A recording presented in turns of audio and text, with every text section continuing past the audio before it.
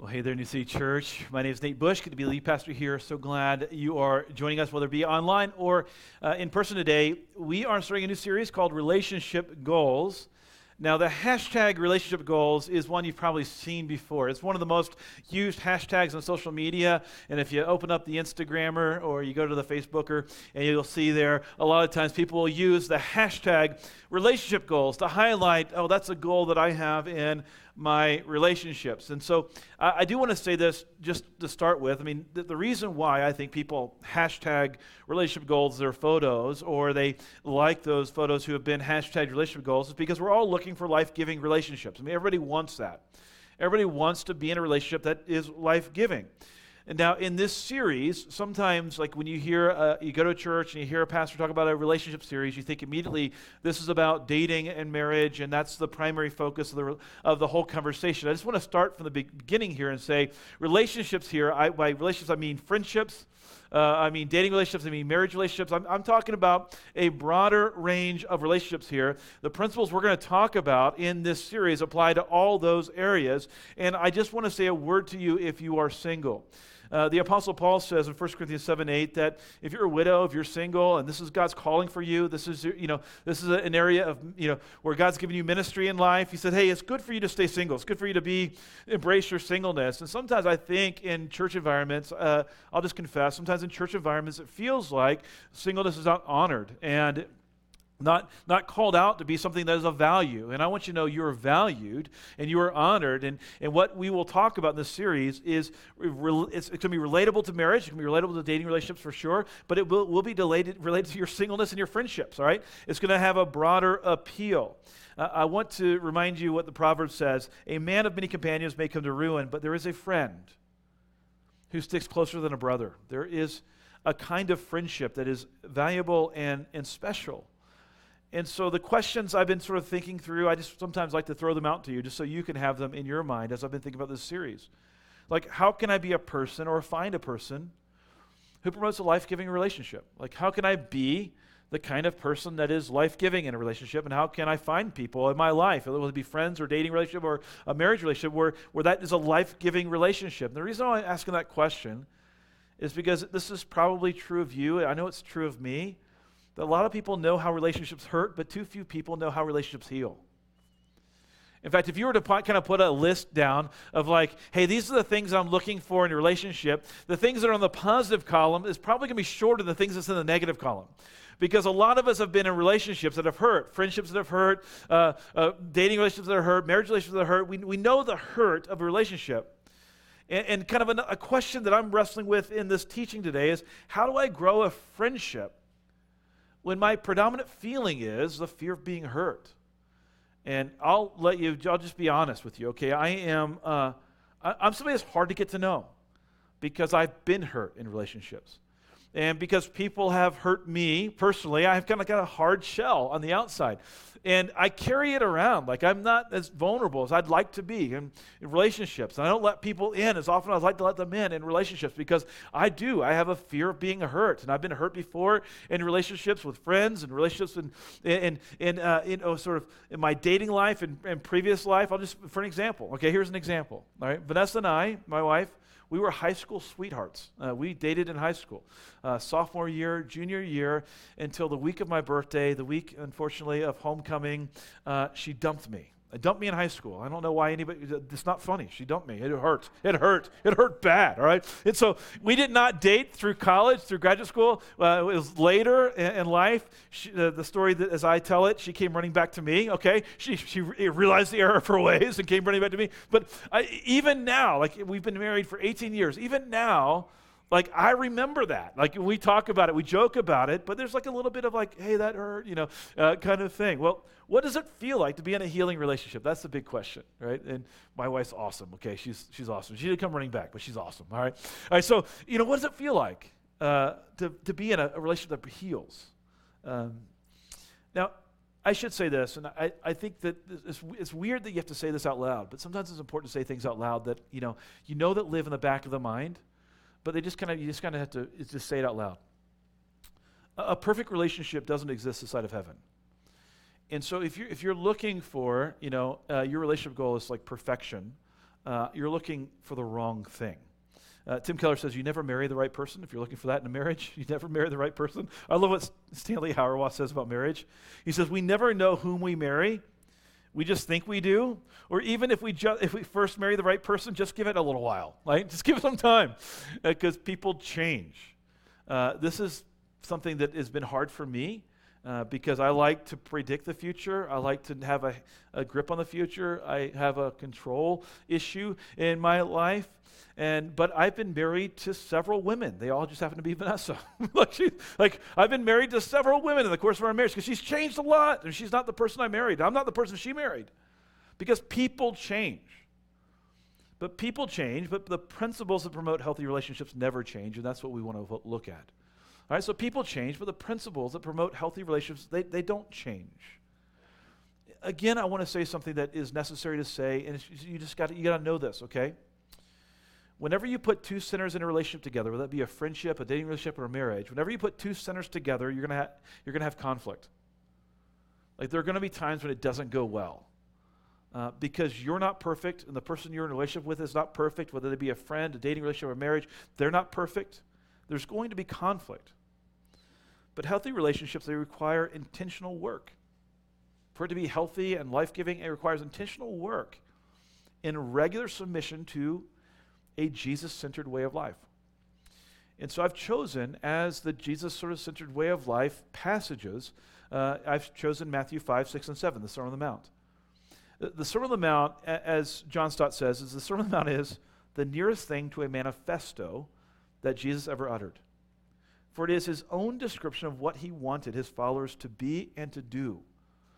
And so if you're looking for a standard, if you're looking for a place where Jesus says, hey, here are the principles of life in my kingdom, this is what healthy relationships look like, then study Matthew 5, 6, and 7. Now, this is a question I've taken to my study of this section of Scripture. This is a question I've taken to the study for this particular purpose today. What would it feel like? I've worded this specifically. What would it feel like to be in a relationship with someone who is living the Sermon on the Mount? Like, what would it feel like to have a friend who just lived the Sermon on the Mount? What would it feel like to be dating somebody or be married to somebody who was living the Sermon on the Mount? Have you ever had this feeling like you've been in a relationship and you said, hey, something just doesn't feel right? Like, I can't put my finger on it, but it just doesn't feel right. Well, I like this phrase. Somebody, I don't know who said it, years ago said it, that a person with one watch knows what time it is, but a person with two watches never knows. Two watches never knows because they don't know what standard to go by. Right? If you have like all these different standards that you're trying to judge relationships by, then you don't know what standard to go by, and you go, it doesn't feel right, but I can't put my finger on it. Well, the Sermon on the Mount is your standard. That's how you tell time. That's how you judge the relationship. That's how you judge how you're doing. That's how you judge how things are going. You use the sermon. And so I want to get really just sort of simplistic with you, and that's not to say to downplay the sermon, but I just want to give a simple one-goal sort of summary today of everything we want to talk about in this sermon. But there are two things that I want to highlight about this thing. There is a goal that I'm going to give you in a second for relationships based upon the passage we've read and we're going to study. But I also want you to know that you can't do it unless. There is a goal, but you can't do it unless, and you need to hang on to the end to be able to find out how you can do it. Here's the goal. The goal is to ruthlessly eliminate scorekeeping. If you want to live in light of the sermon, you want to live in light of the passage we're studying today, you've got to be ruthlessly eliminating scorekeeping in your relationships. In 1 Corinthians 13:5, the Apostle Paul says, love keeps no record of wrongs. In other words, love doesn't keep score. In other words, Christian love is anti-transactional. It's not looking to sort of make sure the scorecard is even. In a lot of relationships, this happens, where everybody's paying attention to what I put in and what you put in. Are we putting in the same amount? Am I getting more out of this relationship than I'm giving to this relationship? See, transactional love says, I will love you so long as you love me. But Christian love says, I will love you even if you don't love me. I'm gonna love because loving is my reward. Like loving is the grace I give. I'm not doing it to get something in return. Listen to the radical nature of love given in the sermon in Matthew 5:43. You've heard that it was said, you shall love your neighbor and hate your enemy. So some rabbis came around and said, no, loving your neighbor doesn't apply to anybody. You can hate your enemies. There's some people you're allowed to hate. He says, but I say to you, Jesus says, okay, you've heard the rabbis teaching, but I'm going to tell you, love your enemies and pray for those who persecute you. Like, I'm going to tell you to love radically even those who are not benefiting you personally. John Stott says about this passage, he says, this is, right, this verse right here, this idea of loving your enemies, this is the highest point of the Sermon on the Mount. For which it is both most admired and most resented, namely the attitude of total love which Christ calls us to show towards one who is evil and our enemies. Nowhere is the challenge of the sermon greater. Nowhere is the distinctiveness of the Christian counterculture more obvious. Nowhere is our need for the power of the Holy Spirit, whose first fruit is love, more compelling than right here in this moment of saying, love those who've hurt you. Love those who've offended you. Love those who spoke in a way this morning to you that really went in deep to you, but love them anyway. See, transactional love says, I will be the spouse in marriage that I ought to be, only if you're the spouse that you ought to be. That's transactional love. I'm going to give only if you give in return. But Christian love says, I will be the spouse I ought to be, even if you're not the spouse that you ought to be. You see, transactional love is scorekeeping love, but this is not Christian love. This is how scorekeeping shows up in my relationship, okay? Because I like to win, and I like to be efficient. I like to get things done, and I really need to be recognized, all right? I need my scorecard to be recognized. And so it's not unlike me in my relationships to say, have you noticed all that I've been doing for you? Like, I just need you to recognize all the things I'm doing for you. I need you to see what I'm contributing to the family. I need you to recognize it and honor it. And so what's that doing? I'm saying, I need you to mark my scorecard. I need my scorecard to reflect all of my good deeds. But the love of Jesus destroys the scorecard altogether. And what happens sometimes is when you're trying to get your scorecard kept and you get your good column is marked up, you also have another scorecard where you're marking the things that people have done to offend you, and you're measuring yourself against them, and you're finding that comparison in the relationship. But 1 Peter 4:8 says, no, Christian love, it covers sins. It covers the multitudes of sins. And Christ's love, it covers your sins. And so it happened recently where Vanessa and I were in an argument because I wanted to be recognized, and I was probably right. No, I'm just kidding. I wanted to be recognized, and we were in an argument, and we've been trying to apply this principle in our life, like love covers multitude of sins, and we're not going to be transactional, and grace is to be applied even when you feel like you're just and you're your dissatisfaction in whatever moment. And so we were having an argument. We have this button in our house. It's a fictional button. It doesn't really exist, but it kind of exists in our sort of cultural norms. And so Vanessa and I are going at it. We were arguing about something, and my daughter Evangeline, she's 8. She goes, hey guys, let's just hit the do-over button. Can we hit the do-over button? And that's a button we have in our family. That's a do-over button. And when you hit the do-over button, it means grace is applied. Love is covered the sins, and we start over again. See, true love does not keep score. It doesn't keep score, but it does give more, and it keeps on giving. Jesus says, you've heard what it was said, an eye for an eye, a tooth for a tooth. Like in your personal relationships, you can be the judge, and you can take care of business and make sure the scorecard is measured up rightly. But Jesus says, I say to you, in these personal relationships, he's not talking here about legal relationships, about justice in the court of law, but in personal relationships, I say to you, do not resist the one who is evil. But if anyone slaps you on the cheek, in other words, they insult you, turn to him the other also. And if anyone would sue you to take your tunic, if they were to treat you unjustly, let him have your cloak as well. If anyone would force you to go 1 mile, to serve more than is required, he says, just do that. Just go the second mile. Give to the one who begs from you, and do not refuse the one who would borrow from you. Jesus saying Christian love, it's not looking to settle the score. In fact, it's giving generously when people don't deserve it. It's giving undeserved and unmerited love because you received undeserved and unmerited love. Jesus said, in the words of John Stott, our Christian duty is so completely to forbear revenge that we even allow the evil person to double the injury, go the second mile, turn the other cheek, give a little bit more. But this is like totally the attitude of Jesus. Like when you look at Jesus and how he lived in personal relationships, Jesus returned loving forgiveness for insult and injury. That's how he lived. When he was hanging on the cross, the victim of injustice, being beaten, bruised, spat on, insulted, what does he say? Like, what are his words on the cross to those who have been brutalizing him? Father, forgive them, for they know not what they do. Like, Jesus has this radical love that extends to even those who have insulted or hurt or caused injury. Now, some people could look at that moment of Jesus on the cross saying, Father, forgive them, and go, man, that's really weak. He should have come down and taken care of business or whatever, stood up for himself. And it takes more personal strength to love our enemies than it does to hate them. And right now, I think in our culture, it's like insult for insult, man. People have bought into this is, stick up for yourself, insult for insult. Let's identify our enemies and go after them. And you don't have to spend too much time on social media these days to see how relationships are being broken down because people are they're not turning the other cheek. They're certainly not going the extra mile. They're certainly not saying, hey, I'm going to give more grace.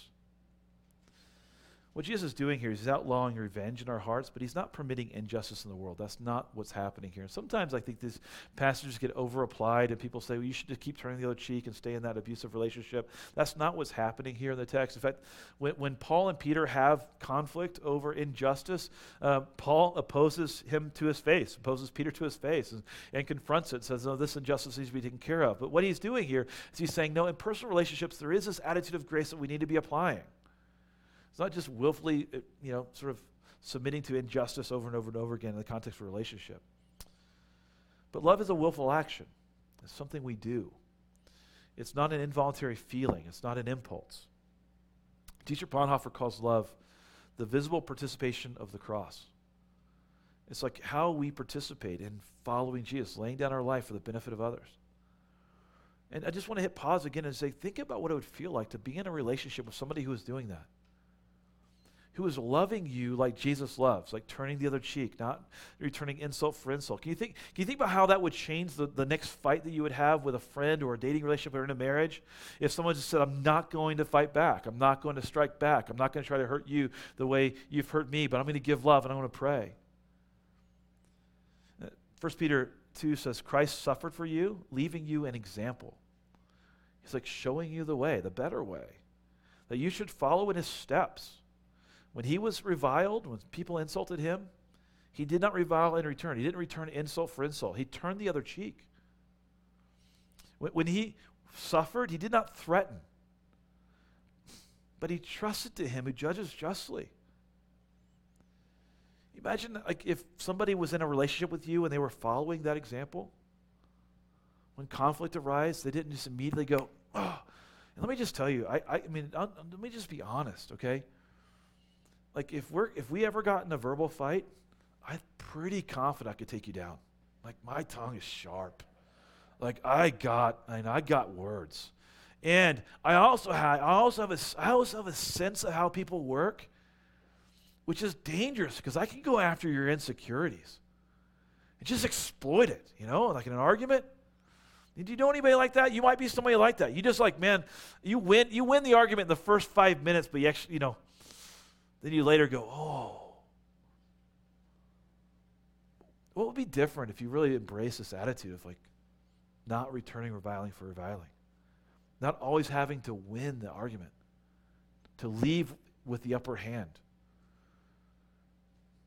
Charles Spurgeon says, we are to be as an anvil when bad men are the hammers. What happened if, in a relationship, you were like, you know what, I don't need justice here in this relationship right now because I have justice with Jesus and he's settled the score for me. I don't need to settle this score right now. See, Christian love is not trying to score points or win in love. That's not how it works.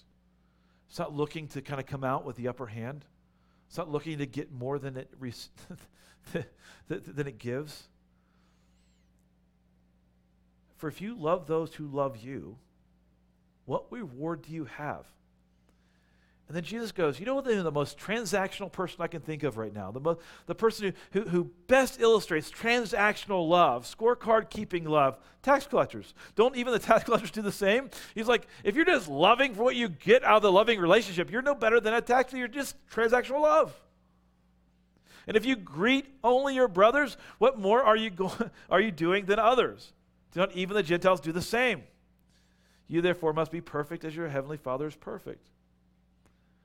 You see, Christian love is willing, if you're going to use this language of winning and losing, Christian love is willing to lose so that others can win. To put it in the words of Paul, it seeks the interests of others above your own. Like Christian love is like saying, what can I give, not what can I receive? It's like, what can I offer to this, not what am I going to get out of it? So that's transactional scorekeeping kind of love. And Christian love is not weak love. This takes tremendous personal strength. Chrysostom said that praying for our enemies is the very highest summit of self-control. Praying for enemies.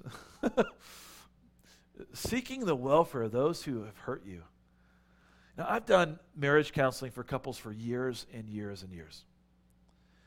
And I can tell you that one of the most challenging exercises, when a couple's in the midst of conflict, one of the most challenging exercises is to have them hold hands together, confess their sins to one another, and pray for each other. It's almost like nothing is more intimate than prayer. And it makes people feel so uneasy talking to God about and confessing their partner's sins to God and praying for their forgiveness and praying for their well-being. Prayer does something to the human heart. Like if you're in conflict with somebody, if you're in conflict with a friend right now, and you've been keeping score, and you feel like they really need to settle up, you could try praying for that friend. Really praying for their well-being, praying for what's good for them. Look, you put any two sinners in a relationship together, eventually someone's going to get hurt. Because sinners hurt each other. And if you put two sinners in a relationship together, they're gonna sin, and somebody's going to get hurt. And so you're going to have some means of what does this look like? How do we fix this? How do we reconcile it? What's the pattern that I follow? What's the standard? It's here in our text.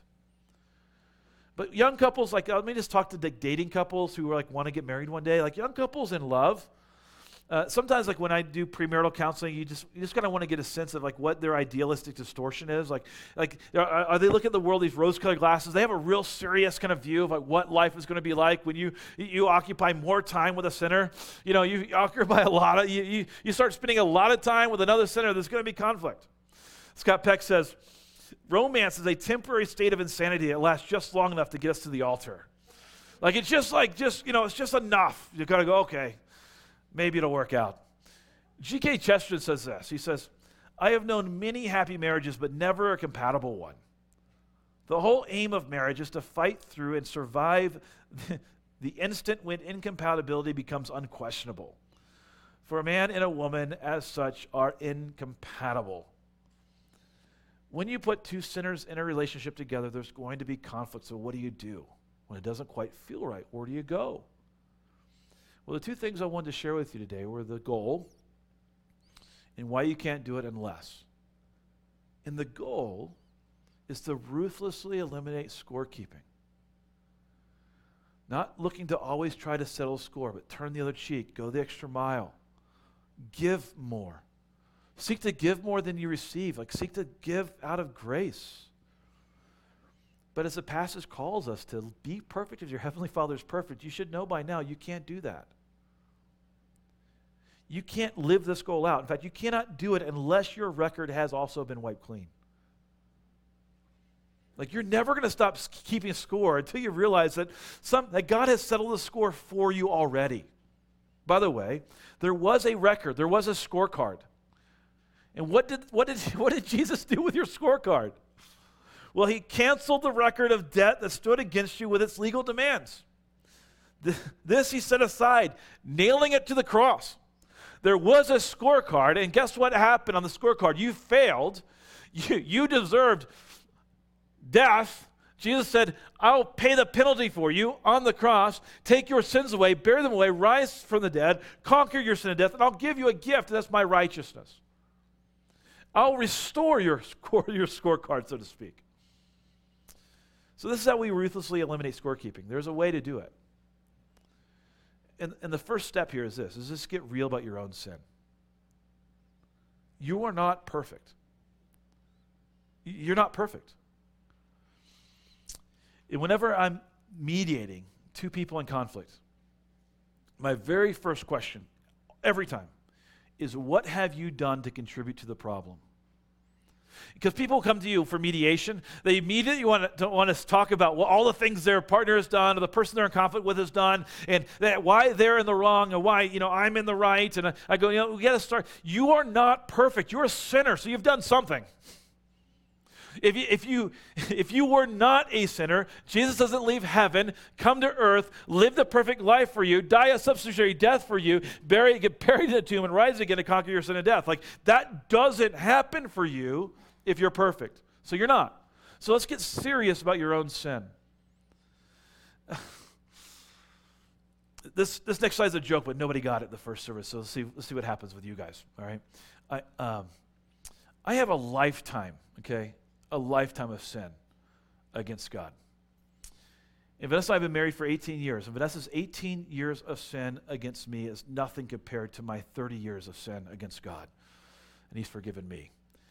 The punchline is I'm not 30 years old. I've got a lot more years than that of sin against God. It is remarkable how self-justified we can become. And we walk into a conflict and we go, I'm in the right and you're in the wrong and you need to know how wrong you are.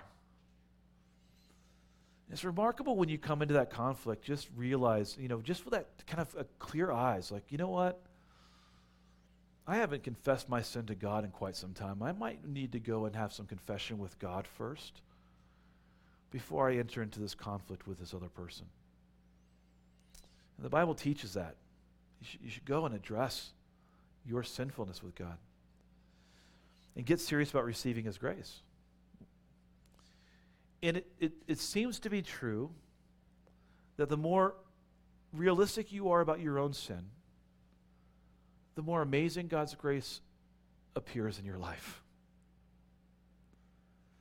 In fact, when you get serious about your sinfulness and you get serious about your brokenness and you start confessing that before God, and then God starts sort of responding to that confession by going, I've forgiven that, I've forgiven that, I've forgiven that. He starts giving you grace. He starts speaking to you through the Holy Spirit going, you're my child, you're my daughter, you're my son, you belong to me. All that it belongs to Christ now belongs to you. You have His righteousness. When I see you with my eyes, I don't see your sins, I see Christ's righteousness. When I see Christ on the cross, I saw your sins there on Him. I see you as perfect because Christ has made you perfect. And when you start to receive that grace, the loving eyes of the Father are looking down on you with that kind of grace, what happens is like your soul gets filled up. And you can love then out of the love Jesus has given you. You see, like, this is, if you work these steps in reverse, you see, they kind of work as a diagnostic tool. So if you're struggling right now to love, you're like, oh, you don't know what they've done to me, you don't know how they've hurt me, you don't know how they've crossed me, and you're struggling to love, then I would say go back to step one and start getting serious about your own sin. Look at the cross and realize this is what I deserve. And then get serious. I mean, seriously, get serious about the grace of God. There are a lot of Christians that just hover at confession of sin and they don't get serious about God's grace. They just go to the cross and they just feel terrible about themselves. And they leave. That's not doing it right. What you see at the cross of Christ, you not only see what your sins deserve, but you see like God loves you. He cares for you. He has got grace for you. There's forgiveness for you. I mean, there's no limit for His love for you. And you have to be real. I mean, you have to be real about your sin, but yeah, you have to be serious about His grace. and receive his forgiveness. And when you do, oh man, it's life-giving. It's life-giving. And that love has a way of then kind of flowing out of you to others. And so if that love isn't flowing out of you to others, if it's not the love that's controlling you, then you need to go back and start it again. Go to the cross of Christ, confess your sin, receive his grace, and live out of that grace. The Apostle Paul says, for the love of Christ controls us. And I wonder what it'd be like to be in a relationship, a friendship, a dating relationship, a marriage, with someone who is controlled by the love of Christ. Like it just controlled them. They weren't returning reviling for reviling. They weren't returning insult for insult. They weren't looking to even the score, but were graciously loving the other the way Christ has loved them without any expectation of return. What would that be like? Martin Luther King Jr. says, love is the only force capable of transforming an enemy into a friend. Tremendous power. Now, the message is not a moralistic message today. It's not go out and be like Jesus, be perfect as God is perfect. That's not the message, because you can't. The message is go out and be perfect as God is perfect with and through the power of God at work within you. You cannot do it on your own. God has called you to a supernatural love and will provide you with supernatural grace to give that love. And it may be that you're at a place right now where there's conflict in your marriage, there's conflict in a dating relationship, there's conflict with a friendship, conflict with a child, conflict with somebody you're in a relationship with, and you just are searching deep. Like, I don't know how to love right now. I don't know how to love right now. I don't know how to give this kind of love right now. That's a really good place to be.